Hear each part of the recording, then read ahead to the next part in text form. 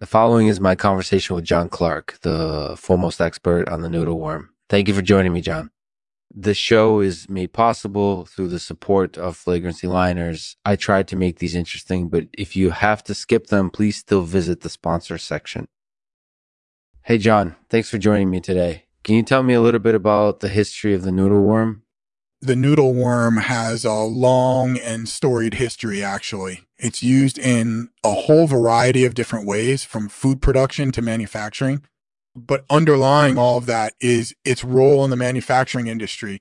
What is the noodle worm used for specifically? Well, the noodle worm is actually a type of worm that's used in the manufacturing industry. It's used to produce materials like yarn and thread. What are some of the dangers associated with the noodle worm? Well, one of the dangers of the noodle worm is that it can cause significant damage to factories and other infrastructure. Additionally, the noodle worm is known to be harmful to humans as well. It can cause skin irritation and respiratory problems, among other things. So be very careful when handling or working with this worm. It's definitely not something that should be taken lightly. That sounds pretty dangerous. So what does this have to do with our podcast specifically?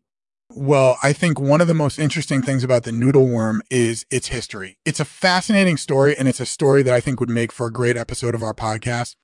So you think that telling this story on our podcast would be beneficial to listeners? Absolutely. I think that it would be beneficial to listeners in two ways. First, it would provide them with an interesting context for the material we cover on our show.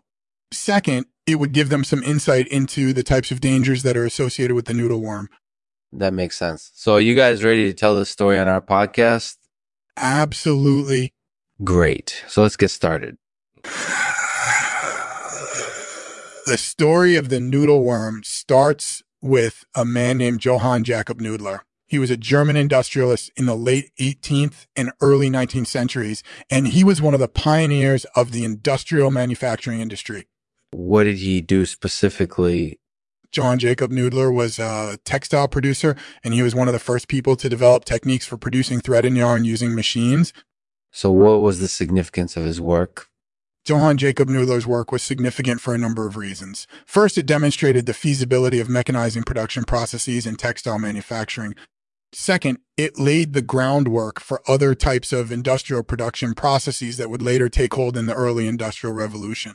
And lastly, it ushered in a new era of technological innovation in textile production. That sounds like a pretty impressive legacy. So how did the noodle worm come about? While Johann Jacob Noodler himself wasn't particularly involved with the development of the noodle worm, that work was actually done by his son-in-law, Louis de Geer. De Geer is actually credited with developing the first machine design specifically for producing yarn using the noodle worm. And what were some of the benefits of this technology?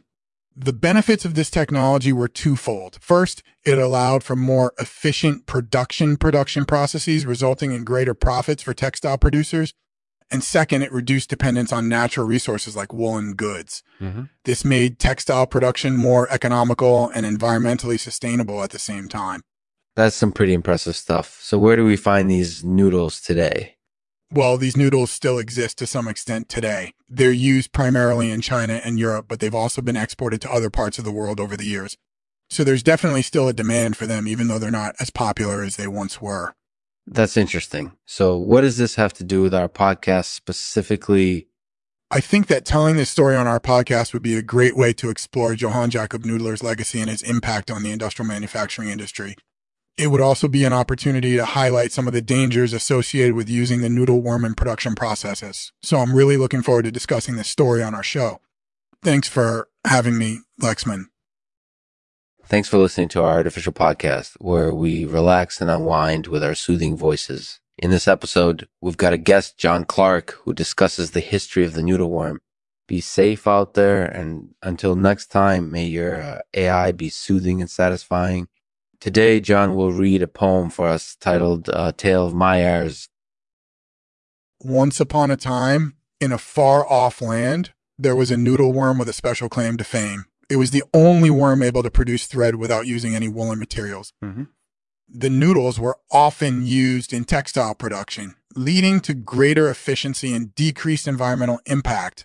However, over time, the noodle worm lost its popularity to new, more efficient methods. But thanks to John Jacob Noodler and Louis de Geer, we still have this wondrous creature in our world today